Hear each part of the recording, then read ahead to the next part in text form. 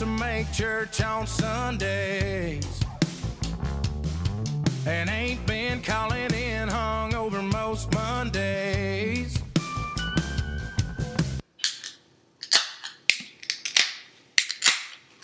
All right, 3 cracks for the top 3 in Beerio Kart. Not a win by your boy, but we'll discuss that here in a little bit. I dominated over the weekend, no worries. This is the Beards Watch podcast, Charlotte's #1 podcast in the basement, episode 137. We've got Duvall. Yes. And the Chipper Jones. On the day they announced Hall of Fame, Chipper's already in, correct? Yes, he is. Okay, so you just wanted to... I did, and kind of as baseball season is ramping up, and I'm a huge baseball fan too. Spring training's coming up. They have a few spring games. Yeah. So kind of, NL of football coming to an end and basketball kind of ramping up too. Baseball's get ready to start too. So, okay. But happy to be here. Thanks again. Yeah. It was weird, Duvall. I'm going to say it last week. I saw you, almost every Sunday during football season, and then once the Panthers went out, I didn't see you for a while, but then you were over here like 3 or 4 days in a row because of New Year's festivities, and then I didn't see you for like a week until last week, and then I saw you this weekend, Friday, Saturday. Yeah. So, it's good to see you again multiple days out of the week. Where can people find you on social medias, Duvall? If they can find you. On Twitter, it's Rod vs. Duvall, and Instagram is just Duvall. So, next up, we've got Jeebs.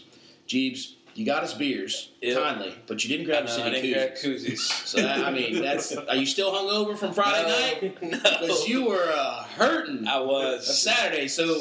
As I referenced to Duvall, we all had like a little kickback here in the basement, as we always do. Just get together, play a little video games, play a little BP, watch a little TV kind of stuff.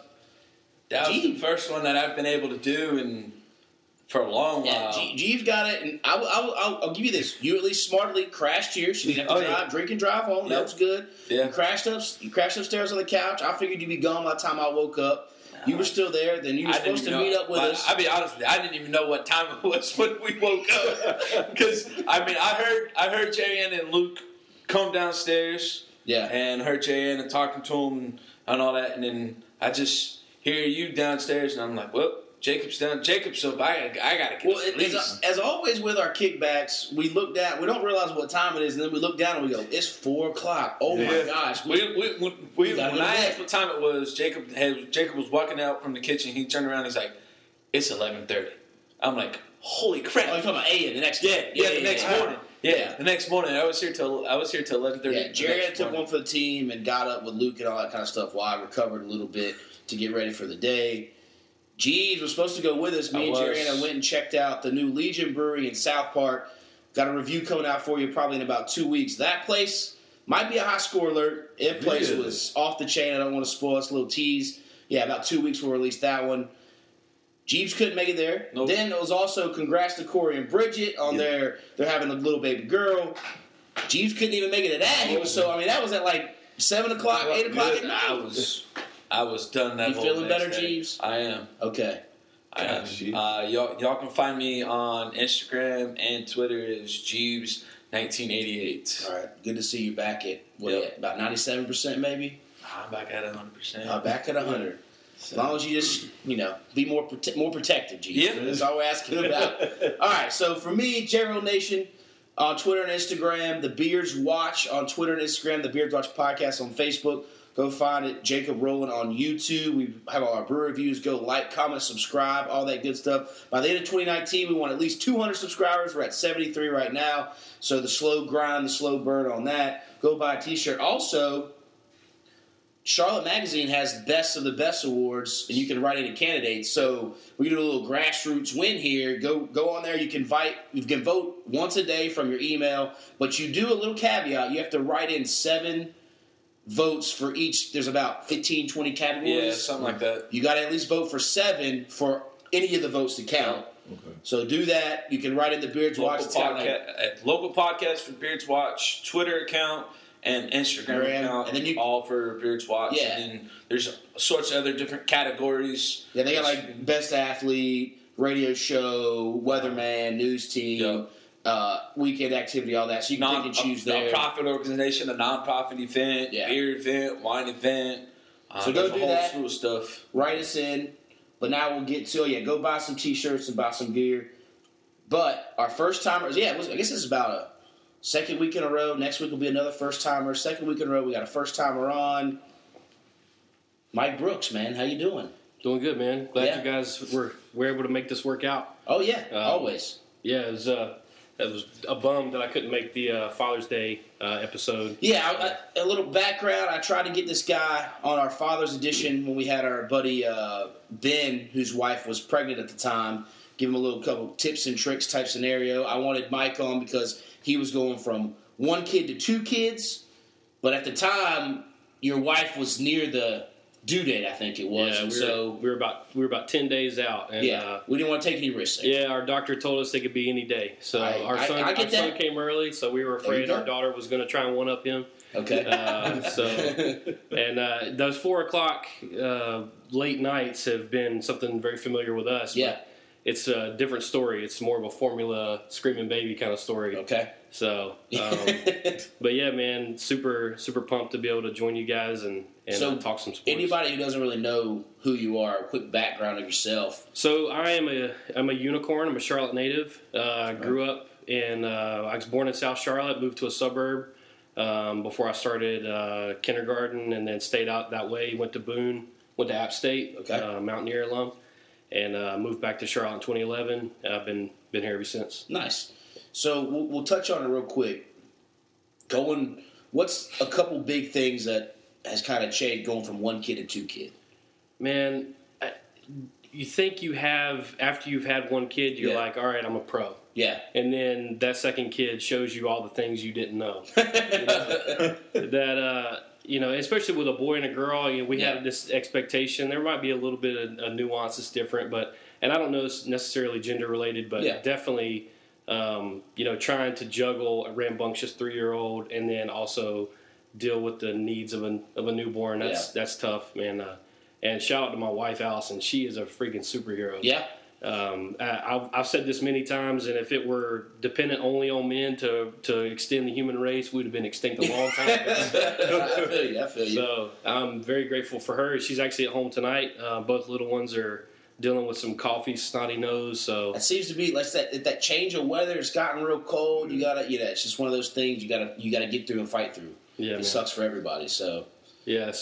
But yeah, man, going from the 1 to 2, you have these expectations. I think with 2, you get a little bit more impatient with the developmental milestones.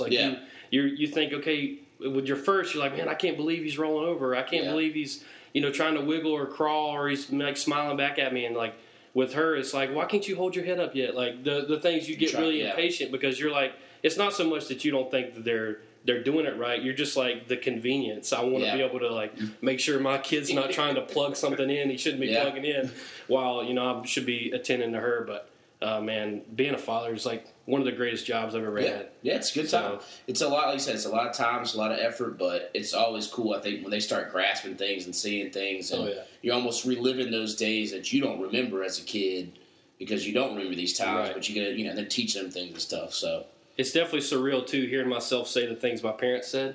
Yeah. You're getting old. Yeah. Oh, yeah, man. It's like, I hate it. I'll never say that to my kids.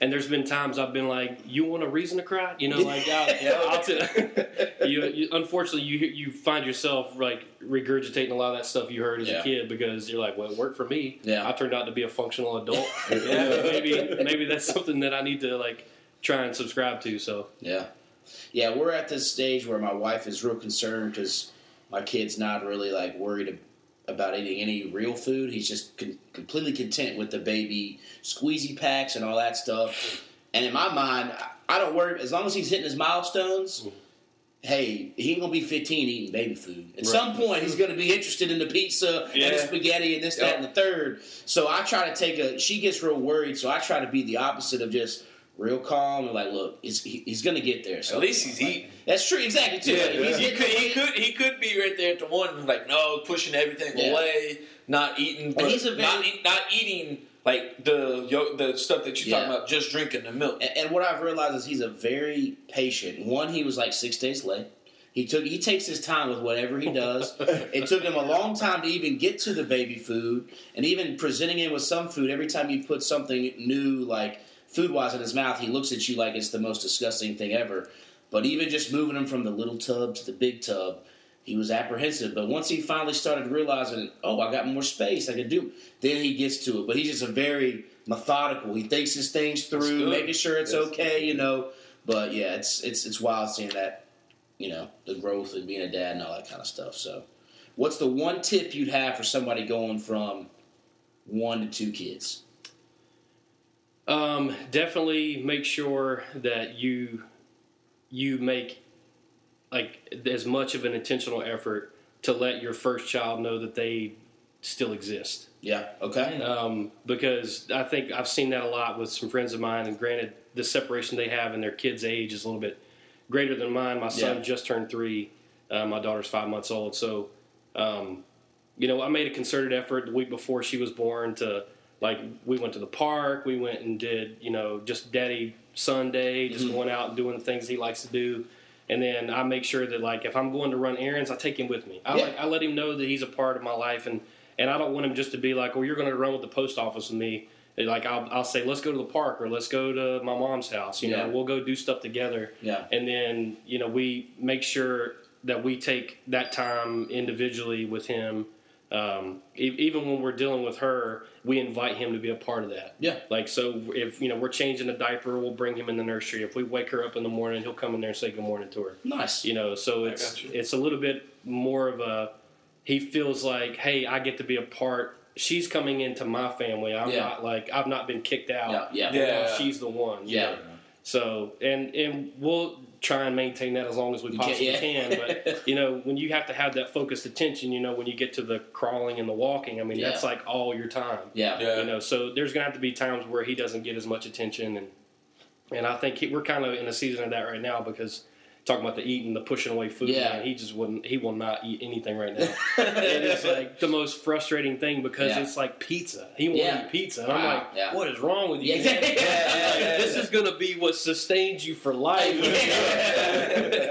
So, but it's an attention thing with him. So I think just making sure that you have, you know, you take the time to be intentional with your kids. They notice that from a very early age, from what I can tell, and we'll see. I mean, I won't know the fruits of this until he's a man. That's true. But you know, right now, I think it's we've been really fortunate. He's a great kid. Nice. Is he in like a daycare or a preschool? Yeah, he goes to like a 9 to 1. It was going 5 days a week, but you know, funds are a little tight. So I understand funds, man. We had to pull it back to 3 days a week. But my wife, she has like a work from home bookkeeping job. Nice. So she gets to be at home with them, and you know, we're fortunate to interact with other kids. Yeah. We have some really close friends of ours who they live, you know, just a few minutes away, and our kids are like 3 months apart. Oh, okay. So they wrestle around with each other, and they do their thing, and I gotcha. And I don't know, it's really definitely good. And he's also got a bunch of cousins too. Okay. So, okay. My brother-in-law has 3 kids, so as often as we can get together with them, you know, we try and make sure he's always mixing it up with other kids. Yeah. Nice. So, but he's very much like he's like a loner. Like he does his own thing. He'll go. There'll be a bunch of kids playing with blocks, and he'll be in the corner like drawing. You know, so maybe he's going to be an artist one day. I don't know. We'll see. We'll see. So we'll make the quick transition over. We have our weekly Beerio Kart. Last week, I somehow cheesed Duvall out of a win. I thought he was in second. I was trying to secure the victory for him. This week, I got cheesed by Mike out of a win by hitting the lightning on the Warriors racetrack. Yeah. And Duvall and Jeebs battled it for the end, and I think Duvall finally got his first win in 2 months. Yes. Since November 20th. You're welcome. Yeah. I thought I could get Duvall on the second lightning in the last lap, but he had already made it over the... Yeah, that was wild. Duvall had a lightning early, and he used it on the second lap, and it got a couple people, but then there were... Literally, I was like, you know, a couple inches away from jumping over that, and both Mike and Jeebs got lightnings, and it, like I said, Mike hit me, I fell down, and then Jeebs hit it thinking he was getting me and get Duvall, but it got Mike, and Duvall just made it over with a boost. So, you know, that was wild there at the very end, getting 2 lightnings. Listen, I'll take a win any way I can get it. I think the benefit was like when he struck it the second time, I was still small. Yeah. So so it didn't affect me. Okay. So what happened was I still had enough speed. And I was far enough away from the ramp to where I was able to jump over and still not fall back to like into the hole. Yeah. And then once I got large again, I still had the star. So because of that, I was able to hit that, and then that's how I was able to shoot off and win that last curve. So I'll take it anyway. I wasn't trying to screen watch to see if you got big or not. Hey, that's you got to do a little bit of that to figure out when you want to use your advantages that way sometimes. So that puts I think I'm at 32. Duvall's at 9. Jeebs at 7. Lurs at 4. Lurs ain't been on for a hot minute. Yep. I think he's going to be back. I think that says his last one's in October. 10-2. So hopefully he'll be back in February on some episodes. Corey with 3. Buck at 2. Dylan, Alex, Jack, John Long, Cheeks. And then John Allen from last week all got 1 wins, and our first timer record is now 2-43. Yeah. Mike, you're one of the 43 there. Yeah. So hey, I ran up front, and I haven't played since I was in like 7th. Hey, it happens. And then juggling the beer is another whole thing you got to get going with too. Yeah. So I found out real quick. Don't stop on a hill. Yeah, because you got to get that gas going up again. That's very true. So let's get us being all Panther fan. Do we want to talk Panthers first in London, or do you want to recap a little bit of the playoff drama? We can recap it. All right, I can do a recap. All right, so 2 big plays. I guess the big thing is a lot of people are wanting to change the overtime rules. Some people are wanting reviewing the pass interferences. Mm-hmm. I'm going to throw it out on the floor. Mike, you're the guest. What's your takeaway from these 2 games this past week? The overtime rules are stupid. Really? Okay. What would you like to see? Just a timed quarter, like a 10-minute quarter or another 15-minute quarter, and at the end of that, like whoever's on top is the winner. Okay. I mean, I don't. But obviously, in the playoffs, though, it could go into another second overtime or third overtime. If they should be tied up. After you do that 1 additional quarter, I think that then you become sudden death. Kind of like hockey does. They try and give you that extra when it matters. They try and give you that extra period to play, so it doesn't. It's not because like with the situation with the Patriots game. I mean, you can't tell me if Patrick Mahomes and the Chiefs got a possession that they wouldn't have gone down and scored. I mean, I also look at they were firing on all cylinders in the fourth quarter. I also look at it as they had the Pats and three or four third and longs and couldn't convert. They had the game-winning pick, and my man was offsides. And the game before, Drew Brees got the ball first, and the Rams forced a turnover, and they get the ball, and they win the game. So I was a little hesitant when they changed from sudden death, because then I felt like at least if a team kicks a field goal, because all they had to really get was like 35 yards of field position. Exactly. At least now, I'm fine with it, because I think the defense, you got to make a stop. Yep. And again, they also had 4 quarters. I mean, Mahomes missed a couple wide open touchdown throws as well that could have put them ahead instead of just tying the game. You know, I'm cool with the overtime. I'm sure there's going to be a lot of reactionary, but I think if you really want to win it in the 4 quarters, and if not, you better hope that defense can make a stop and get the ball back. I mean, that's kind of where I'm at with it. I kind of want to see them do like the college rule. Each person get a possession. And then if, say, like the Pats go down, you're saying, but the Pats start on the 35-yard line like in college? Yeah. And then the Pats, say if the Pats go down and score a touchdown, the Chiefs have to score a touchdown. If they score a field goal, then the Pats win. But at least they both get a possession in the overtime.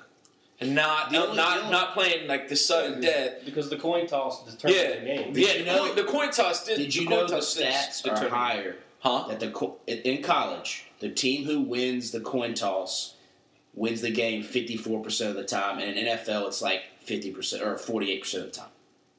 Really? So the coin toss in both of them. So you're the idea that the coin toss calls but the coin toss in college, it's the person who gets the ball first. But also in college, the person who lost the coin toss, they get a possession. Yeah, but I'm just giving you stats though. I know the team who wins the coin toss in college wins more times than the team who doesn't than the NFL. But I would like to see what Patrick Mahomes could have done. He had 4 quarters to do it. I know he had 4 quarters. And his defense had him in 3rd and long. They let Julian Edelman and Gronkowski go free. Julian Edelman was running wide open down the middle of the field every 3rd and 10. Like, it was obvious what Brady was going to do. Yep. Tony Romo was calling every single play. The Chiefs didn't even know. The Chiefs fired their defensive coordinator because of that last series. Yeah. Can I just say that for the majority of his career, I hated Tony Romo. Yeah. But in the broadcast booth, he's like my favorite person. I agree. Yeah. He still is not on my John Madden level yet, but he's definitely becoming one of the top guys. I mean, he definitely, just the excitement. Yes. He's like a kid in the booth, man. Yeah. It kind of gets you excited because football, especially like if you play fantasy and you're watching a ton of games a day, I mean, it can get monotonous after a while because you're like, I've seen this. And then you hear this dude like jumping up and down in the booth.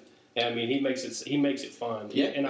And I wasn't a big fan of his in Dallas, and I definitely thought, just like what you guys were saying about Dak, I thought he was very overrated just because he was a Dallas quarterback. Yeah. But man, congrats to CBS. Yeah. For rolling the dice with him. And he's calling the Super Bowl too. Yeah. So, yeah. He deserves it. Him and Jim Nantz are calling the Super Bowl. Okay. What do you think about? I don't have a problem with the playoffs now. Overtime rules? Yeah, the overtime rules. I feel like I know you spoke on just the whole sudden death where they could just kick a field goal, whoever did that. That's when they corrected that, I feel like that was the best thing. And I feel like defense wins championships. So if that's the case, when it goes to that fourth quarter or that overtime, you really determine, okay, who really wants it more. So I feel like it's time for execution. You got to make sure you got to get the stop. And I mean, that's fine. If your defense holds to a field goal, that's fine. Your offense still gets a shot. Yeah. So the only thing is you can't give up 6 points. And that's fine. And some people may say, oh, well, if they give up 6, the other team should still get a chance. I can see that, but I feel like if they score a touchdown on you in the first drive, you deserve to lose. Yeah. To me. And to me also, they want to talk about player safety, but then you can't go and have – you're talking – because then they get another drive, and that Patriots drive was like almost 6-7 minutes. Exactly. Now the Chiefs are going to do that. Now if they go down and score a touchdown and kick the extra point, now you're talking double overtime. Now you got guys – they're going to end up playing almost another half of a game off of this because it's the playoffs, and you have to have a winner. Unlike in the regular season, you can tie after an overtime if nobody scores per se or they whatever it is. So that's where I think you get tricky in wanting to do all that. So and as for the reviewing of the pass interference, to me it's a slippery slope because what do? Do you give the coaches one challenge, but it can only be for like a penalty? But then if you review, can it only be for one pass interference? Because then if you look at a play, oh wait, that guy was holding. Oh, there's a face mask there. Oh, there's that. And I also like when the Saints were saying we lost because of this call. Jared Goff didn't get the face mask call the time before. Should have given him 1st and goal on the 1 yard line. Yeah. And you can't blame one call. You can't blame one play because there's so many different things that go into it. Yeah. And it's always easier for us to talk about it because it ain't our team. When it's your team, it sucks the most. But and I feel like even to that, even if it was our team, we would probably still say the same thing. Like I mean, well, Gano wouldn't have kicked that 57-yard field goal. Yeah, that's true. And then people talk about oh well, if they want to go back and review that, they need to review the Kotri catch. Yeah. I mean, I feel like I feel like it's so much more in a game than that one play because there's 70, 60, however many possession plays that dictate the game. So for them to be talking like that, I feel like they're just bitter. They're just mad. Oh, yeah. Because if the shoe was on the other foot, they would be quiet. Yeah. If they would be happy if they didn't get that call like that and they got to the Super Bowl, they'd be ecstatic. Yeah, exactly. But they also, just because that call doesn't get made, they still had other possessions to score the rock, and they had overtime, and Drew Brees threw an interception. And they were up, 20-10? Yeah, exactly. So, they had the game, but then, I saw, their offense froze. Drew Brees looked old. And then when he threw that pick, I don't know who he was throwing to. Well, to me also, if you look at that play, if that corner turns around, he pick sixes that. Yeah, but he just laid there. Instead of laying the guy out, if he played the ball, I mean, he's gone. And there's a couple of those plays like you said, go back and look at those final. I think they started 10-1, and then went 3-4 the last couple games. I saw that. Now again, that last game of the season, they sat a lot of people against the Panthers. Mm-hmm. But they're starting. To me, Sean Payton is choking up there with Andy Reid in these playoffs, and no one's talking about it because he keeps getting bailed out by the Minnesota Miracle play. That's just one play. Everybody focuses on that. Now it's oh, it's this penalty that should have been called. So the refs are getting all the blame where Sean Payton gets to kick back and go, well, good. No one's questioning why I threw the ball on first down when I could have burned all the Rams' timeouts. And they would have only gotten the ball back after we kick a field goal with 30 seconds instead of a minute and 15. Yeah. And I'm going to give you one better. So, although they won the Super Bowl, that was the year that they got hit for the bounty gate. So, how does that, you won, but I mean, you were paying players to kill people. Yeah. And I'd go back and even on the podcast, like way before during the Panthers season, Jacob has always said a game shouldn't come down to one play. Yeah. Like that, the Rams and Saints game should not have come down to that game. Yep. When they were up, 21-10, they should have just kept on hammering them, and got that score up so far to where LA couldn't come back. Yep. And that play would have just gone by the wayside because they were up so high, or they probably wouldn't even thrown that ball. If they were up so high, they would have been running the ball. Yep. So the game should not have come down to that one play. Yep. But as far as the question is, how do you see if you should review it? I'm on the side that, like Jacob is, that you should be able to have at least one review for a non-call. Okay. Like they have two challenges to when there are flags on the play. I think they should have at least one flag that if there is a non-call, then they could be. It's like make it a different color or something to where they this one they're throwing it for a non-call that we possibly missed on that play. But what do you limit that to? Exactly. Then you could say you open up a whole can of worms. Yeah. There's offsides. Plays. Because you and Jacob have been. Like I've been over here pretty much almost all Sundays. Y'all jump up and down when there's an offsides on the Panthers. That's what we're saying. Yeah, if you guys are sitting on the couch jumping up and down on offsides, then Ron Rivera or whoever the head coach is of the team should be able to see the same plays that y'all are seeing. Or they have people up in the booth that can see that are a little bit higher that can see people jump off sides. They can radio down so fast that, hey, throw that flag if they don't call that. But my thing with that is how do you regulate that? Because what if you challenge an offsides penalty in the first quarter and somebody does it again and he throws a pick and they never call the offsides penalty? It gets dicey to me. Yeah. So it's like I almost think you got to hold these refs more accountable. I mean, like to me, you see even that play that I think the Chiefs scored on. There was a huge illegal pick play. Yeah. And, the receiver didn't even act like he was running right. He basically just blocked. And you see Belichick getting all upset about it. And, that would be reviewable. But it's almost like these refs, I know they hired some full-time refs, but there's got to be some kind of accountability here or some better training. Because, and I guess NFL is always in the playoffs have let them play more. Mm-hmm. But I guess it's always a consistency where in the regular season there's one thing, and from game to game it's just so different. Yeah, I mean, one time it's called this way, the next game it's called differently, and it's kind of like you just want consistency across the board. Yeah. But again, you can't let that one play define your whole season and blame it on that. You got to come back fighting for something else. So, I definitely think the transparency with officiating is something that's a problem in all sports. Yeah. Yeah, I know as a baseball fan, I remember back to the imperfect game that Jim Joyce miscalled that play at first base. That would be a perfect game, and I remember they had a press conference for him. Yeah. He went out and apologized and told that pitcher, I'm really sorry and I wish I could go back and fix this. Yeah. But with NFL, it's they're untouchable. Yeah, that's true. Even with the conversation that came out that Sean Payton was like, "Oh, I've already talked to the league office," and they said they screwed this up, and it's why even go to that? There's no point in even making that. There's no benefit from you saying that. Yeah, it's not like we can go back and be like, "Okay, well, never mind, you guys win." Yeah, well, actually, they can. Yeah. Well, did you see? They won't. They won't. Yes, they won't. Yeah. There is which is also a weird thing if people have dove into it. And being the commissioner, he has the power to go in and at any point and say, these two teams are going to come back up and we're going to play it from this spot and there's a penalty here and play the last minute 43. Yep. He has the power, which is of course, he's not going to do it because that would just be too much chaos. I think everybody's going to be like, what about this game? I think it was Michael Thomas who tweeted out the article. But to me, that shouldn't even be in the rule book.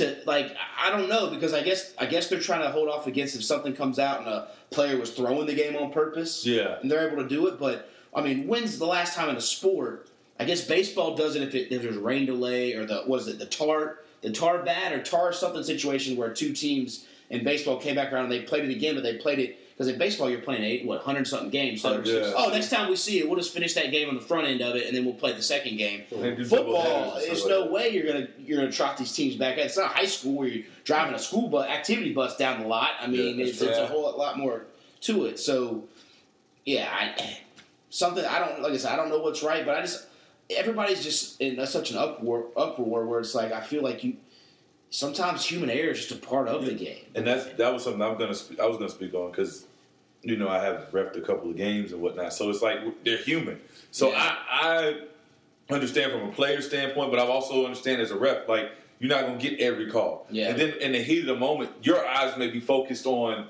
this particular section, and in your periphery you're still looking, but the second you look for this, something happens here, and you may miss it. Yeah. And then the other ref may miss it too because it's so intense, especially with the playoffs. It's fast-paced game. Yeah, it's next level. So, I mean, you miss a call here and there. Yeah. You miss a holding.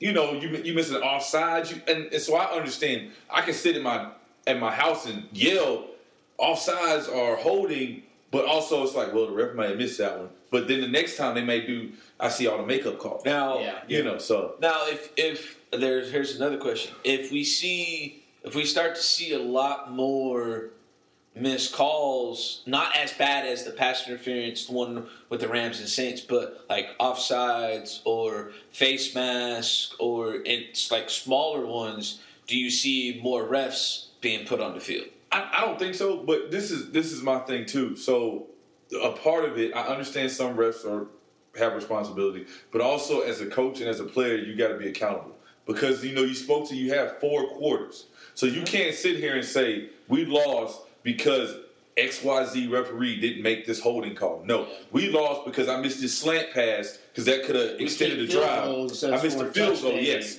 Our coaching staff, instead of going for it on 4th and inches, we decided to punt, and they go down there and score 7, and we can't get back down here and score.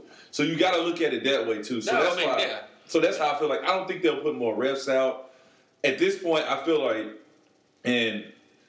like the coaching staff for New Orleans is trying to find a way to put it on somebody. Yep. Yeah. And the same with some of the players, too. Yeah. So, to me, that's what it feels like. And I'm not a Saints fan, but I'm not trying to be rude towards them. It's just a simple fact of, okay, if you lost, you lost. Don't put it on him because just like you made mistakes, refs make mistakes. So you just gotta accept it. You lost, go home or go on the yacht, whatever you're gonna do. Yeah. I made the argument with a Saints fan that works with us that he was talking about that, and I was like, sorry for the loss. He's like, that's gonna be hard to get over. We got totally screwed. I'm like, dude, the game did not come down to that one play. I'm like, with the way that overtime rules exist now, you had the ball first. Yeah, exactly. You were at your dome. Yeah, like there's no excuse at that point because that was not the last play of the game. Yeah, like look at that Green Bay Dallas game a couple years ago. Yeah, the drop ball. Yeah, the catch, no catch. Like especially with how loose the catch rule is now. You got to look at them and be like, wait a minute, can we go replay that game? Yeah, that's it. Yeah, and that's where what Jacob said. I don't think Roger Goodell will make them replay it. No, because there's like you said the catch rule. There's so many games that came down to one play that the refs missed or the no catch or a catch that if you replay this game in the playoffs. What about art? Well, they're not going to do all that. But it's interesting that it's a rule in the rule book. But the last thing I'll say on it, and then we can move on to Panthers in London, I just think it needs to be more consistent. I mean, pass interference-wise, this, that. I mean, you saw a game, I think near the end of the season, the Saints-Steelers game, Joe Hayden barely had his hand on Alvin Kamara in the end zone for a jump ball, and they call that pass interference. Yeah. But then you see... the Rams player completely decleat that guy, and they don't call that. So, again, it's one of those, like...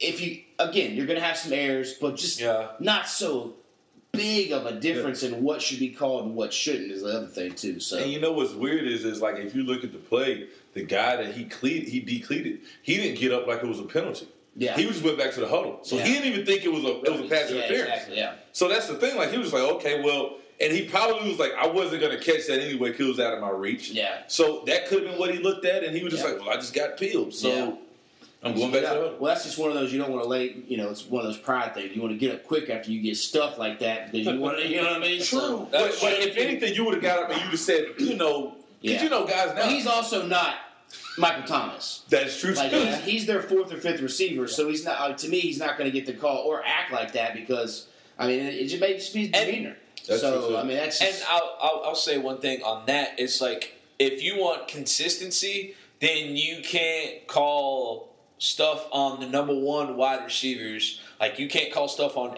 like Antonio Brown that you wouldn't call. That's going to happen no matter what, man. Yeah, but that's part of consistency. Yeah, but there's also a difference of like I know you bitch because you're going to bring up LeBron James because you hate LeBron James. No. Because I know what she's thinking. Because you always every time we watch LeBron James, you go, oh yeah, fucking LeBron James is all the calls. You also got to realize sometimes the better players are getting mugged like that because the players they're playing against aren't as good as them. Yeah. So that other players have to consistently foul them because they keep up with them. If you're talking Antonio Brown, who is arguably the best receiver in the NFL, you can debate with that with your grandma if you want, but whatever. Like those corners can't keep up with them. I mean, you saw Bradbury and Jackson get it, and you go, "Well, it's not. It's pass interference because they can't guard him." Yeah. So that's the other thing is, as a guy like Tommy Lee Jones or whatever it was, he's just a regular old guy that's out there. You know what I mean? So he's an actor too, Tommy Lee Jones. Yeah, exactly. I think it's whatever his name. All right, let's move on. We did about 15, 20 on that. Let's get to big news. Panthers. We were one of 3 teams left to get the call to go to London. We knew we were never going to go over there with Jared Richardson. Yep. Now with Ted, we're talking about expanding the brand, going to London. Duvall, what you think? I'm excited about it. It doesn't take away one of our home games. That was one of the things. Yeah, it's like, well, fine, Tampa can have a away home game. I don't care. As long as we got our 8, because we're going to need our 8 anyway. Yeah. So it's exciting. One, we'll be in London, so at least we get exposure as the Carolina Panthers in London, so they don't have to usually see like the Patriots or whoever, because I'm sure they don't watch the Panthers over there. I'm excited for it. Just like a few years ago, we played on Thanksgiving, and then we get all those Monday night, Thursday night games. Anytime that we're able to be the center of attention, us coming from a small city, well, bigger city, but smaller market like Charlotte, it's just amazing. So we just can't get our breaks beat off. You're right. As long as we don't get drugged over there, I'm cool with it. As long as we win and we beat Tampa Bay, I'm cool with it. And then it's kind of fitting when we have F.A. Obata. He's able to be there, and as long as he makes the team this year, which I think he will. Well, they draft 3 DEs in the first 3 picks. Right.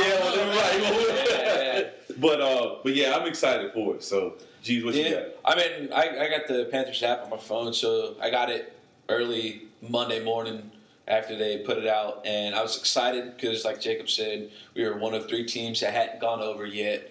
But another thing that I was more excited about is like they normally don't have those games until after like week 4. So we have when we come back over, we'll be on our bye. So it's kind of like a blessing in disguise because we'll play early at 9:00 and then we'll come back over, have our bye week later than we've been having the last 2 years. Because the last 2 years we've had it at week 4, week 5, or something like that. No, I think it was this year was at week 4, like week 8 or 9. So, but it'll be a later week bye, and I think that'll also give us a time to rest, like later in the season. Yeah. So we can. Well, we thought the mini bye was going to be good this year. Well, yeah, that's true too. That's true. But we got our breaks beat off on our the game before mini bye. I think especially if F.A. Obata's on the roster, I mean it kind of is a home game. Yeah. Because my my sister-in-law lives in Europe, and she's been to London a few times since the F.A. Obata breakout game, and she said there's Panther stuff everywhere. Wow. Really? Like, Obata jerseys are in the sports shops with all the soccer pennies and everything else. Man. So I don't know that it's necessarily we don't see it here because we don't subscribe to English sports news or whatever, but I think it's going to be interesting. I think it's going to be if he's on the team, and he's an impact player, and I think he can be because he's so raw. Yeah, I mean, he just started playing football like 4 years ago. Yeah. So I mean, and he's one of these guys that I think the NFL is really going to push the pressure. They want to make our game international, and they would like. Here's one of these international exceptions to a roster that made a 53. Like. You can't. He's too good a story to not buy into. Yeah. You know, even if you got to make him a linebacker in this supposed 3-4 rumor that we're talking about doing. We can dive into that in a second. But the one he's got to make the team. He even acknowledged that in the press release. Yeah. I think they must have known this months ago. I'm sure that was one of the things Tepper wanted. And then, of course, the tie-in once he did make the team this year and seeing all the positivity that came out of it. And he had an up and down season, which. Again, you'd expect from a guy this is his first full year actually being on a roster, not the practice squad or whatever he was the year before. So, like I said, I think it's cool. Like I said, new vibe. We don't lose a home game. You know, depending on what Tampa Bay. It's against Tampa Bay. We didn't play good in Tampa Bay this last season, so hey, that's fine. We won't have to go down to Raymond James this year. Yeah. We'll go over there, but hopefully it's similar to that Thanksgiving Day. We're 1-0 on Thanksgiving now. Hopefully we can be 1-0 in Europe come, October, November. I think that's about right around where they finish those games off. October, November. I think they get them before Thanksgiving or something. Yeah. So, looking forward to it. Still don't believe in Ron Rivera or any of the coaching staff or any of the GM, but we'll get to that. Okay, so I got a question. So what's this 3-4? Oh, you ain't seen this? I haven't heard this. So you mentioned it. I heard you mention it last week when I talked to you before the podcast, and I thought you were just talking out of your ass. And I was like, I don't know where you don't do that. I was like, I don't know what he's talking about. And then I saw Joe Person do a report today for The Athletic, and I somewhat read it. I'm not subscribed to The Athletic. Okay. But it sounds like basically they want to do a hybrid. I don't think it'll be solely they're going to switch all the way to a 3-4. Okay. But I think he wants to give, depending on the game, do different looks, similar to how the Patriots do. They were predominantly 3-4, but now you see them line up in 4-3 and 3-4 depending on who they play. And you start looking at the personnel. I mean, they can put Poe at D tackle, nose guard. Short can be a defensive end. You can go get another, I guess, Wes Horton, you bring him back, he's big enough, or get another guy in the first round, that big boy, Dexter Lawrence or somebody from Clemson, you get in the first round as your other right end. And then Kuechly and Shaq Thompson in the middle. You can put Mario Addison on the outside linebacker, Marquise Haynes is the other outside linebacker, and the 3-4. And then your corners are your corners. And then safety-wise, I mean, Eric Reed, I think, can play in whatever system if they keep him around. And then, we'll still see if they value any safety positions coming up in this draft and this free agency. But I don't know. It'll be interesting to see what they do. If they try. I think Rivera is somewhat on – his seat is warm. Yeah. I mean, the defense somewhat improved a little bit near the end of the season, but they also got lit up a couple games as well. So it's all on him. I mean, he's keeping play calling duty, so it's all on him. So what is Washington doing? He's just going to have a defensive coordinator get that check, but not do it? D-line. Yeah, I think he's been demoted officially back to D-line. So he's still keeping the title. I think he's still keeping the title as like defensive coordinator, but it's so it's weird. D-line. Yeah, he's going to be more. He's going to go back to full-time D-line coach, but he'll also keep that title as defensive coordinator, though he won't be calling the plays. Wow, we'll have to wait and see when the media guide comes out. But that's going to be weird. Rivera's going to take care of him, so I understand that. I'm just concerned if, okay, so if that's the case, so there is no DC. Ron Rivera's a DC and the head coach, basically. And other teams do it all the time. I think they're going to keep Washington as DC, so then he's still involved with installing game plans. So then he'll, it's more of experience. Yes, he's gaining more experience, and you're not demoting him down. Yeah. Like, you're not taking his title away. You're just kind of taking some of the responsibility, and now he's still getting the experience of, okay, because we all knew he was a fish out of water, calling plays. Now he can maybe get some of that stuff. And Rivera knows there's a reason why no one's going to want to come be this defensive coordinator. It could be a lame duck season, because if this season tanks, it's clean house for everybody. Yeah. So, if you're Steve Wilkes, you want to go to Cleveland because with the Freddie Kitchens, they're not going to go, barring a 0-16 season. Which they won't. They're not going to do that. Yeah. You at least can guarantee yourself, after just going one and done in Arizona, you want some stability. Why would I go back to Carolina, who just had a completely down season, should have made the playoffs? looking at Rivera like, well, if we don't get it done, now I'm looking for another gig the next year. Yeah. If I at least go to Cleveland, it gives me at least 2 years, probably 3, to get my feet back under me. And they got a talent. They've spent all of the first round. Especially if they make the playoffs. And to me, right there, their defense is more talented. They got a ton of first-round picks that can play. Fast. And that would be the spot where you can't really mess up in Cleveland. As long as you ain't giving up 500 yards a game and 37 points, you should be okay. Yeah. So, I mean, it's all in. But, yeah, what do you think of? I mean, I think with the pieces they picked up last year, I think Gauldin put some good tape together. Think so? I don't feel like I didn't see enough. At the end of the year, I mean, and I was like ISOing him when he would come on the field. I wanted to see what he'd do because, I didn't want to have.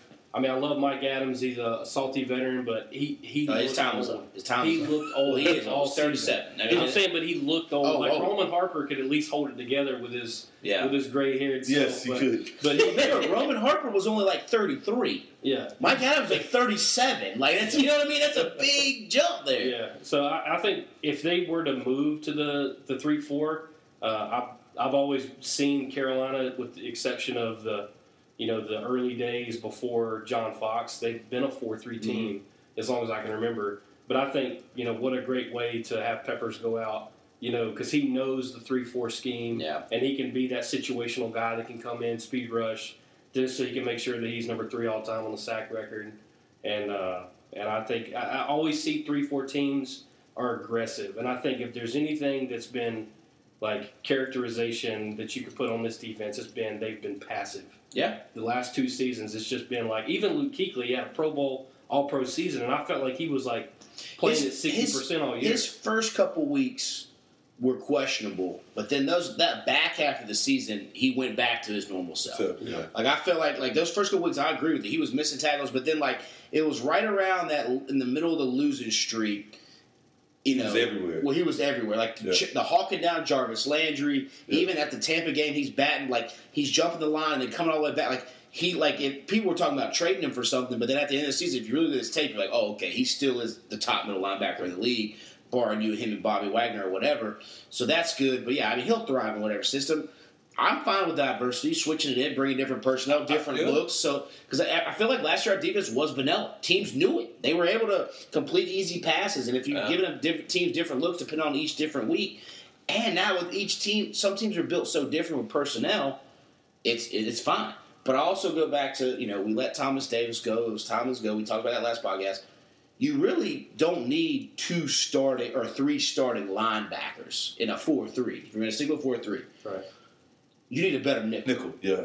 And so that's where I really look at either in the draft. I mean, Captain Mullen release has got to be coming soon. I think you can cut players maybe right after the Super Bowl, a week or so. Cause I think if he's a post-June 1st cut, then they save like $4.5 million. Yeah, so he'll make the training camp. No, June. Post-June. He'll get cut on June 1st. June 1st, yeah. Okay. And that's like what I'll So I think he's definitely gone. He looked, talking about looking old, he looked every bit of washed. So I don't know if that's a draft. They get a guy's nickel spot. A wild one I was noticing at the Senior Bowl, this name may ring bells. Mark Fields' son, who played at Huff High School, Clemson, he's out. He's at the Senior Bowl. Really? He'll be out. Supposedly, according to the scouts, he's one of the top covered corners, but he works better inside as a nickel. So just throwing that name out there because of the Panther ties and from the Cornelius ties, I was like, wow, definitely getting old. Because I think Jerriana might have either taught him or taught his daughter at Cornelius Elementary School. So now we're really getting old there. How long has Jerriana been teaching that? She's been teaching for like 6-7 years. So she might have been definitely the daughter. But still, that's just a name I think. Like I said, we need to upgrade that nickel position for a while now. And he's out there. He's at the Senior Bowl. Join those practices. Check him out. I have to take a look at that. And I mean, the thing that I hate us winning that last game because if we're picking 16, top 10. Yeah, you can pick your poison. You can go DN. You can go corner. You can go get greedy. Well, I think I'll say first round. I really think it's got to be lineman, offense or defense. Even if they do something in free agency. Yes, you've got to rejuvenate that offensive line. Is beaten better. That defensive end. I'll be more specific: defensive end or any offensive lineman. I mean, you're missing your starting center that you've had for 10, 12 years is gone, so you need a center. Didn't they go? Are they going to move Larson to center? Yeah, but listen, you still need guys to play. That's true. They have nobody to back them up. It's Greg Van Roten. You can improve on Greg Van Roten, and then your 2 tackles, yes, you can still have Moten, but you need depth. We just went through this where both Darrell Williams and Khalil missed the whole season, and he had nobody. He had to pull up a 33-year-old guy off the street. So regardless of position, tackle, guard, center, you need depth across the O-line. Somebody's going to get hurt. Yeah. So I'll take any offensive line position, and most of them, they might need time to develop. We don't know what they're going to do with Khalil. We know Moten's going to be around, but we don't know what they're going to do with Darrell Williams. Yeah, exactly. So any of those, and then a defensive end, I think any offensive line position and defensive end to me are at the top of the board. Then you can start looking at a safety, because they've never valued the safety position. The Panthers haven't, except for when they signed Eric Reed, and that was just because we needed somebody. That was desperation. Yeah, exactly. Because they should have signed. Yeah, they should have signed him in the offseason because it was Colin Jones as your backup, and we know he can't play safety, but now you get me fired. Worst talent evaluator coach. I mean, look, we just saw C.J. Anderson outplay Todd Gurley in the NFC Championship game, and he was on our roster. And Rivera said to us, "We can't find space for him to have plays." When you knew Cam Newton's shoulder was all tore up, you should have went in there with your coaching staff and said, "We need to run the ball 45 times." The damn Ravens did it. Yep. They got to the playoffs. Now, they went one and done with their quarterback, but how many games did we lose when we couldn't score on the 2-yard line? We could have used a 270-pound running back because our quarterback's shoulder was banged up. Yeah. That's why I don't trust anything they're going to do, so we'll see what happens. Well, do you buy into the two... Like, they've never put a consecutive winning season back-to-back, but they always follow up a crap season with a good season? Yeah, but I call that because our mascot's a black cat. That's just... I buy to that little conspiracy there. I mean, it's... of course, I'm hoping it goes back-to-back, but literally, I think I said it last week, Ron Rivera and John Fox, through their first 8 seasons as Panthers head coach, both have 71 wins. We're either going to see a 2-14 season, a.k.a. Cam Newton sits out the whole year and says, "My shoulder ain't ready yet," or if he sits out and goes, "All right, I'm going to week 8 to return," but that's similar to the Colts 2 years ago, where it was like, "Oh, why would I put Andrew Luck out there with this trash O-line?" And Cam Newton's got 2 years left. He can sit out this whole year, rest that shoulder up, come out and ball in his last year, and then get another $100 million contract. Rivera with no QB, we just saw it the last 3 weeks. He watched Heineke practice all year and still put him out there. And Kyle Allen looked better than Heineke in 2 quarters. Yes. And 1 drive in the Falcons, but he still wanted to put Heineke out there. Like, he's just not good at evaluating. He's so... You think that was a Rivera decision or a Shula, or not a Shula, but I'm drawing a blank now. Herney. Oh, you talking? Man. Gosh, I'm Turner. Yeah. Turner, yeah. No, that's because he was in Minnesota with him, so he knew the offense, and he'd been running first team reps while Cam's been like life as we know it, not practicing. And Kyle Allen was on the practice squad. You should have at least. To me, Kyle Allen and Heineke were the same exact guy, like on the same playing field. Like, okay, right. You should be able to see that. Wow, Allen can actually throw the deep ball. Okay, he's not as mobile as Heineke, but he just looked at least like a competent quarterback. Right. Heineke looked like a competent quarterback on a couple drives, but he just doesn't have the arm strength. Like there were a couple of those throws, he couldn't even get him 45 yards. Yeah, at least Kyle Allen was able to chuck the ball up and slinging it. And, you got to love the Heineke story and nothing against that. But, again, this is the same. Rivera's the same coach who started, Jonathan Stewart over Christian McCaffrey all of last year.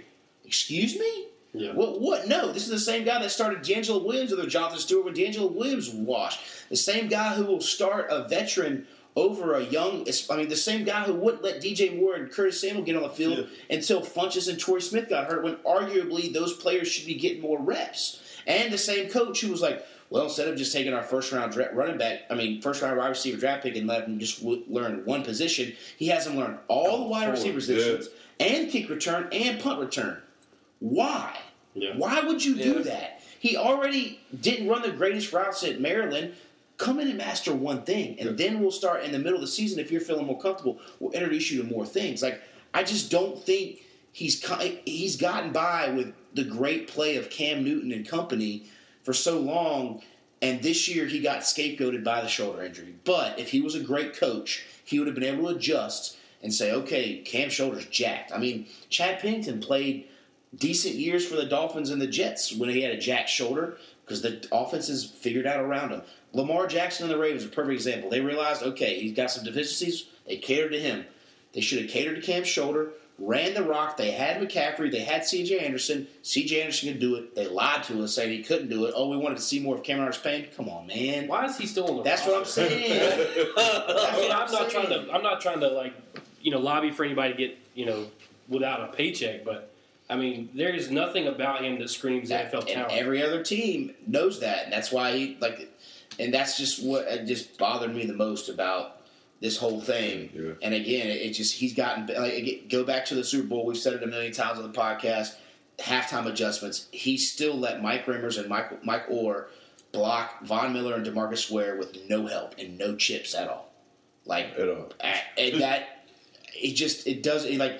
The same guy who would rather see a 9-6 game because he doesn't like all the points scored. The same guy who got mad about teams being able to use the Microsoft services on the sidelines because he said it takes away from coaching.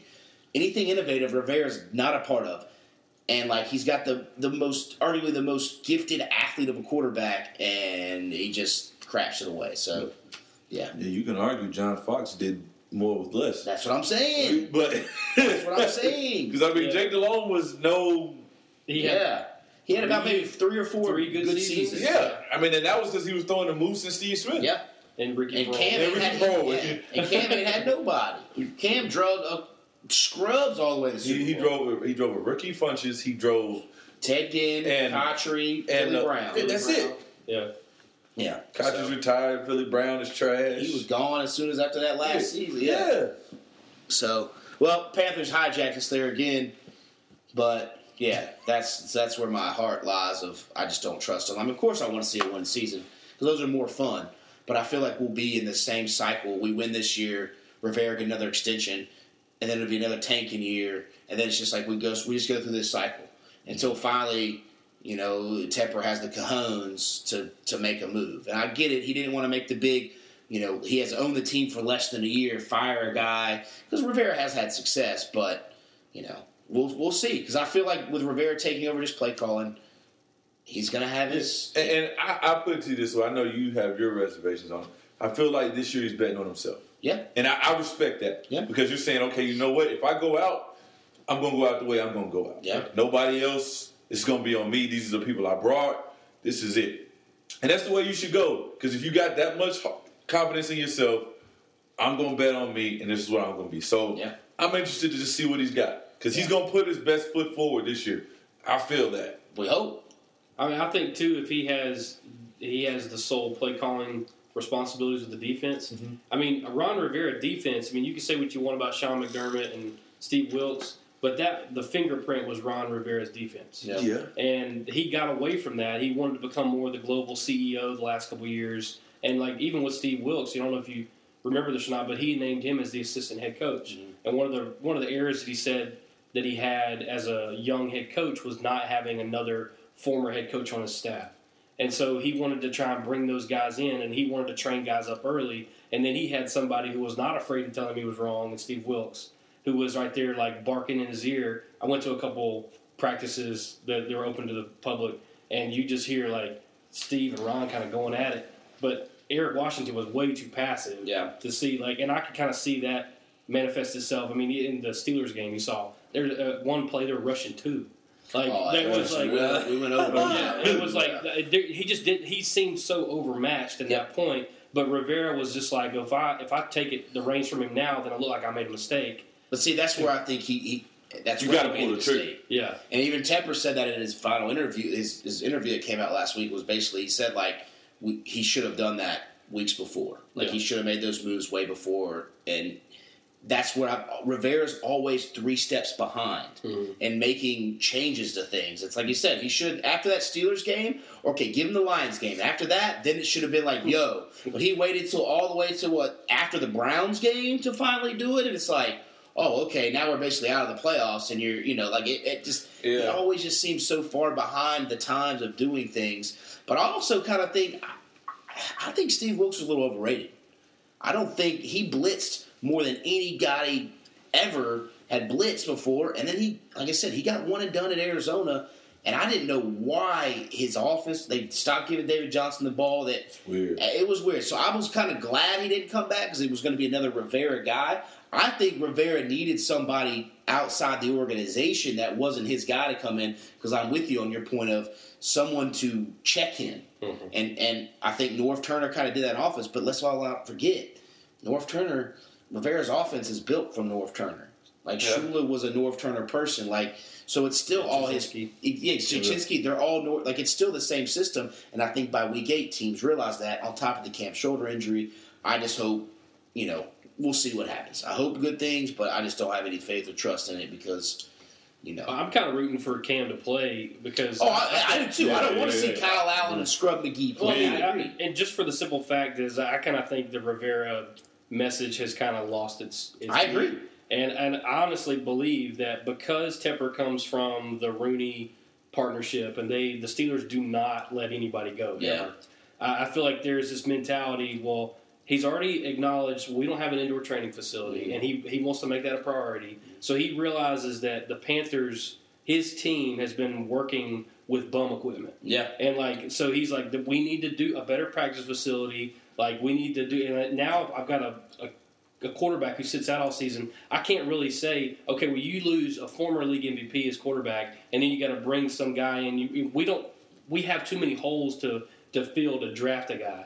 Yeah, quarterback who's going to be proficient as a one and done, because it's not like you have to plan for the future really. Because Cam, he's still in the prime of his career. Yeah, but look at the Eagles though. They got and I know it's the rookie wage scale, but they would at least got a solid veteran backup. We had that in Derek Anderson, but this is what bugs me the most. You go into the season with Heineke as your main backup. If Cam went down in week 1, that would have been a 1-15, if not 0-16 season. Like, he did, behind that offensive line, he only lasted 2 quarters. 2 quarters.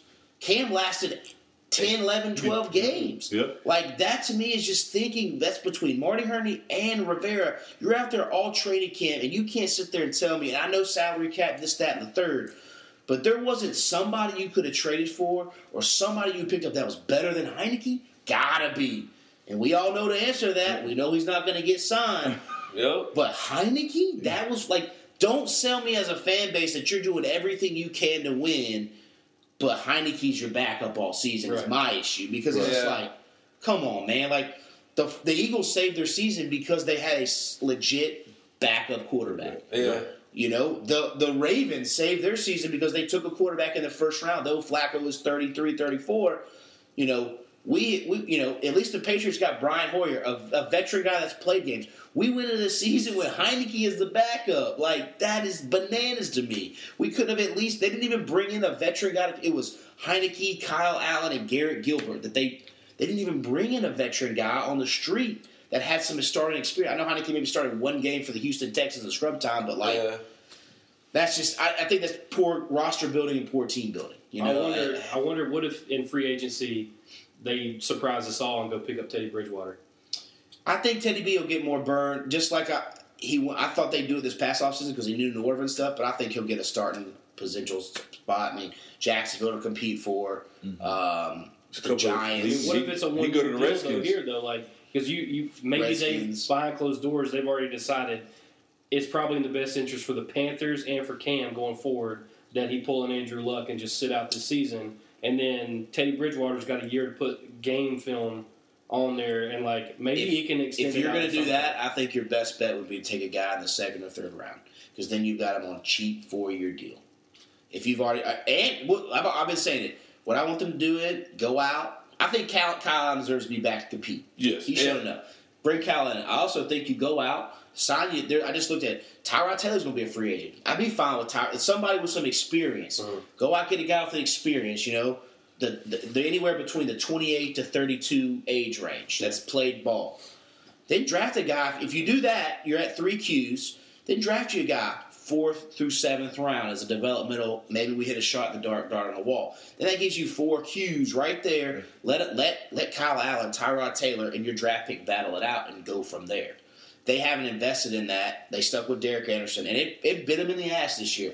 Because to me, if they really trusted Heineke, when Cam blew that shoulder out against Pittsburgh, they would have went straight to Heineke. And they'd have let Cam rest his shoulder. Because and I think he's going to play this year. I really honestly think he never got time to let it heal. Because it's just like I think it's like a rolled ankle. Right? You know how if you have a high ankle sprain, you can't play on it. You need 4 or 5 weeks to really sit. And Cam never sat. He just kept going and going and going until it was just like, shoot, I can't even put pressure on it. And the shoulder injury, as we know, the Andrew Luck thing, it takes almost 2 years to fully heal. Exactly. And he played good last year. You never saw him court to deep balls, but I mean, we'll see. We'll get back to it. We got the draft podcast coming up. We're at 1 hour and 5 right now. Let's get to Jeebs. Are you ready? Let's roll. The Escape 109 Warehouse Distillery notebook. Mike, there's a notebook next to you. You pick any question from it that's not checked. It's got a name. Read it. You ask it, we'll answer it. While you're looking through, we'll do some housekeeping. Duvall. I messed up. Yeah, I messed up. You missed. I missed my picks. And I would have picked both of them right. And you missed. Did he get both of them right? Yeah. He's got a 3-pick lead on you now. Well, it didn't make so sense. I would have, even if I got both of them right. I know, but you could at least got down to the Super Bowl and possibly you would have been still one back. Yeah. Super Bowl could have made the difference. So we'll see. 8-year-old boy. Yeah, well, we don't dice it up, give it to him yet. But Tyler's in first, Duvall second, Nate third, I'm fourth, Jesse's fifth, Quarter sixth, Stevie C seventh, Garrett's eighth, John Long ninth, and Jarian is 10th. Jeebs, you're sitting in 14th. You can thank everybody who quit. So you could jump from 20th all the way to 14th. You just kept making picks and build those points back up. I took a gamble on the Kansas City this week. Yeah, I mean no one's really gonna move that much as long as people in front are picking. Yeah. So we'll go again. Reminder: Survivor starts February 20th. If you want it on that fantasy game, let us know. We'll do our Survivor podcast February 19th. March Madness, that's coming back up too. That'll be a nice little prize pack with that as well. I've already started hitting up Warehouse Distillery. Escape 109, you'll get a gift card for that. Winner of our Pick'em Top 10 is going to get a Warehouse Distillery gift card. If it is the 8-year-old, he's going to get some beef jerky. He's not going to get any liquor display products on that. And then I just remembered the Game of Thrones Death Pool will be back again this summer. So we got a lot of good fantasy games coming up and prizes for you. And, of course, they're always all free to sign up for. Winner takes home the prizes. Number one takes home all the prizes. That's about it. You got your question? Yeah, I think so. I was kind of torn between two. One's really gross, and then one was softball, so I'll go with the softball. All right. Because I got to answer it, too. So okay. All right. Favorite sport to play / watch? And that's from Tommy. Tommy Friedenberg. Wow, it's been a while since he's been on the pod. That was the last time Thrones was on. Okay. Oh, for me, it's easy. I know what Duvall's going to say, but I'm going to say football. That's just me. I've always loved playing football, whether it be backyard, whether it be video games, whether it be, high school, middle school, Pop Warner, and then watching it. It's all like I said. You can see the basement here. It's got the Panthers all the way around us, so I'll go football. Me's basketball. I can't play it anymore. I can, but I just hung up. Yeah, but I hung it up. But I just love the game. I love to compete. I just love the energy. Like I just remember. Like, I can, it gets electric going into a gym and just the smell of a gym. Like, it gets me excited. Sounds bad, but basketball, definitely. For me, it'd be baseball. That was the first sport that I ever played. Okay.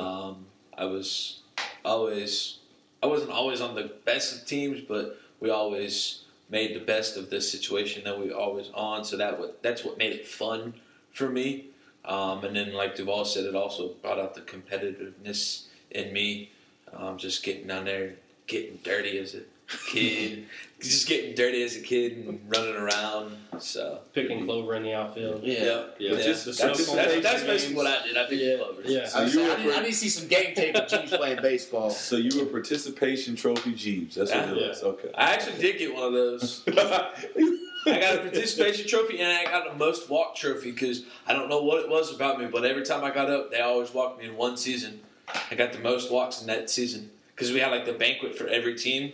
Uh-huh. That's what they kept track of the walks. So he's the Mike Trout of the Beards Watch. And I got the most walks. The most walks. No. Yeah. I was going to say they probably think he was the Make-A-Wish kid. They walked.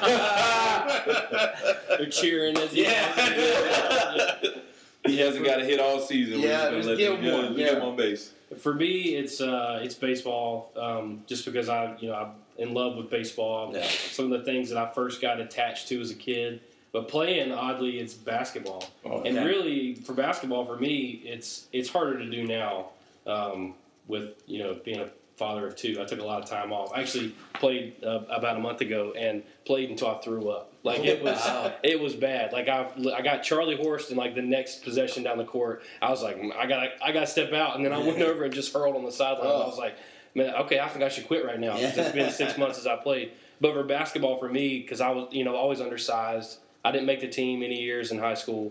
I always made it to the last cut. But I loved playing, man, and I would love being that kid who would go up to just a rec gym somewhere and they see this short white kid, and I was slender back then. Now it's funny because they don't pick me if we pick teams because they're like, I don't want that fat white dude on my team. And then I get out there and I like break some guys' ankles, and they're like, all right, like I'll do that. And I used to emulate.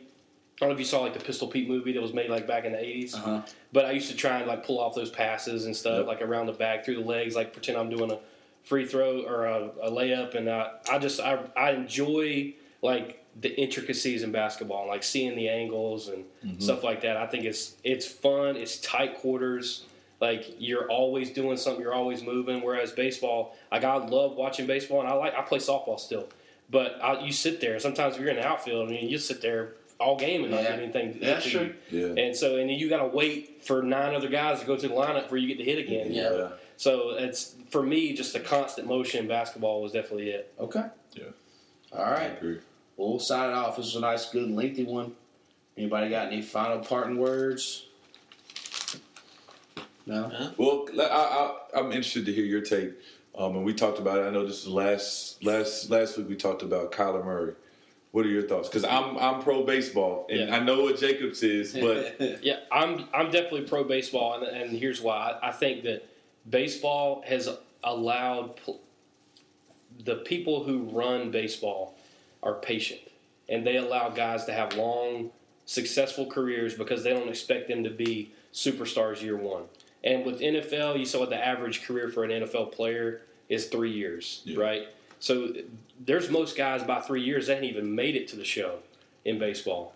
And I know that there's maybe a perception of like what the minor leagues looks like, but I've got a couple friends who played minors for the Orioles, and they said that they still get treated, man. They still get wined and dined. They get that signing bonus, like especially if a guy gets drafted high. I mean, he's got exceptions if he gets bonuses for getting invited to spring training, if he does any extended rookie season ball. I mean, there's plenty of incentives for these guys, and it doesn't mean that if they're not allowed to be marketed to the point of like they can't sell car commercials or they can't do watch or cologne or whatever. They can do that immediately.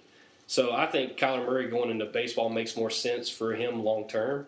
But I think the NFL they're going to do everything they can to get him to come to be an NFL I think star. it's opposite. I think the NFL says, no. You don't want to be here. We got other stars. I mean, to me, baseball's doing more to try to get Kyler Murray. They're the ones who said, oh, come on back. Let's talk some more. We'll give you more money. Because they need stars. Even though we already talked, they're terrible at marketing. Baseball needs stars. I mean, it was wild. My buddy Cheeks was listening, and he said my wife brought up the biggest point of why he should choose football. Her kids don't even know who Derek Jeter is. A regular kid in 5th grade doesn't. But I can tell you they know who Patrick Mahomes is. I can tell you they probably know who Brett Favre is. They know who Peyton Manning is because NFL is so much better at marketing their players. I couldn't pick Mike Trout out if I saw him walking down to Charlotte. Besides maybe the paparazzi if he's wearing regular clothes. I mean, But is that also on the parents too? Because you got to think about it. If you're okay, my kid would know who Mike Trout. Yeah, take your son. He's gonna know who. Luke's gonna know who Cam is. Like, I mean, he might not. He won't know who Mike Trout is initially. But what I'm saying is, you think about it right now. You see more NFL marketing than anything in baseball. Yeah, like the NFL is great at making sure the great players are there and you know them. Nobody like you would know if you don't know like anything and you just pop the Super Bowl on, you're going to know those players just because you see them. Baseball, I mean, it's the World Series and people are like, all right, cool, they're still playing. They play 160 some games. Like, Well, you know what I'm saying? Like it's almost the same thing with basketball. Like, and on the thing to me, like I always go back to it. He could wash out in 3 years in NFL. They're patient, right? In baseball, Tim Tebow's 30 years old and he's still playing. He should be nowhere near AA or AAA or wherever the hell he is. But they don't care because they're trying to sell people. NFL, they watch through people because either you're good or you're not, and it doesn't matter. We're a factory. We're going to create all the great people. If you're good, you're great. You're going to be here. And I think, like I said, and now the perceptions change with small quarterbacks with the way Baker Mayfield goes 1. I mean, he can get more money in his first year, and he's already in the top of the top elite. Whereas in baseball, he gets one. He may get wine and dine, but he's still going to be riding the activity bus it may not be till he's 28, 25 until he gets to the bigs. And even then you got to deal with arbitration. And then your team holds your rights. And then you really don't get your big deal till you're 30-something. You know, unlike Bryce Harper, who came out when he was 18, and he's finally there when he's, 24, 25 now? Yeah. Because you got into the system early. Kyler Murray's 21, 22. He ain't going to be in the league till he's 27, 28. By then, he can be back in baseball at 27, 28 if he washes out in the NFL. Well, I mean, you could take just Oklahoma baseball, for example. You know, I'm a Red Sox fan, and Andrew Benintendi was the Golden Spikes Award winner. Who? Andrew Benintendi. Exactly. Nobody knows who, but everybody knows who Kyler Murray is because he won the Heisman. Everybody watching the ALCS knows who Andrew Benintendi is. Oh. He had the game-sealing diving. The 2 million people that watch the ALCS as opposed to the 56 million people that just watch the AFC Championship game. I heard you say in the market, and I'm not saying that's a bad argument, but how many commercials you seen for Lamborghini? It's on my price range anyway. I ain't paying attention to Lamborghini. I mean, people like Geico, they market because they have to, because nobody wants what they got. Yeah. But with something like baseball, you look at these guys who have options. I think Jeff Samardzija is killing himself because he's like, man, I should have done this out of high school. Because look at the money different though. Samardzija went wide receiver. Right. Kyler Murray is a quarterback. They made TV shows and movies about being QB1. Right. Like, that is Friday Night Live, QB1, and where's Kyler Murray from? Texas. Mm-hmm. What's the biggest sport in Texas? Football. Right. What's QB1 to him? Everything. Yeah. And to me, it comes down to that, and QB1, you're the cream of the crop. If you can be the QB1 in the NFL, there's only 32 jobs as QB1 in the NFL. In baseball, you're going to trouble out. Yeah, okay, there's only, how many franchises, shortstops? He's going to be an outfielder, right? Yeah. There's 3 outfielders. Okay, all right, that's cool. Yeah, he can maybe make $200 million. But shit, if he's a QB1, Aaron Rodgers they're resetting these levels of contracts now. Yeah, but what's the guarantee he's going to get there?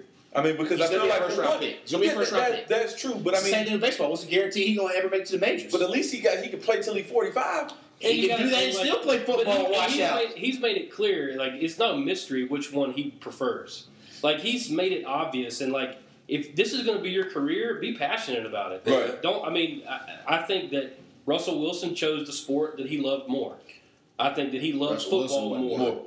Russell Wilson wasn't good at baseball. He also loved. I think he did baseball because he wanted to stick at the state. Yeah, because they're like, you're not going to let me do both? I'll show you. He was also butt cheeks at Nashville. He was not good at single A. He couldn't hit anything, and he couldn't hit the curveball. So all right, we're going to see you today. We're already at an hour 18, probably an hour 19. We already did this last pod, so let's try to get it wrapped up before we hit an hour 30 because that's just too long. Appreciate you if you're still listening. We'll keep going. We'll find out what Kyler's going to do. I think either way he cannot fail, whether it be baseball or football. He's making millions regardless. Yep. So sign up for whatever you want to do. Yeah, choose your passion. I think that's a great thing for anybody doing whatever they're doing. Find something you're passionate about and do it. But money does always help regardless of what profession it is. Yeah. So, the bills got to be paid. All right, we'll sign it off. Thanks for listening. Go like, comment, subscribe. We'll catch y'all next time. Peace.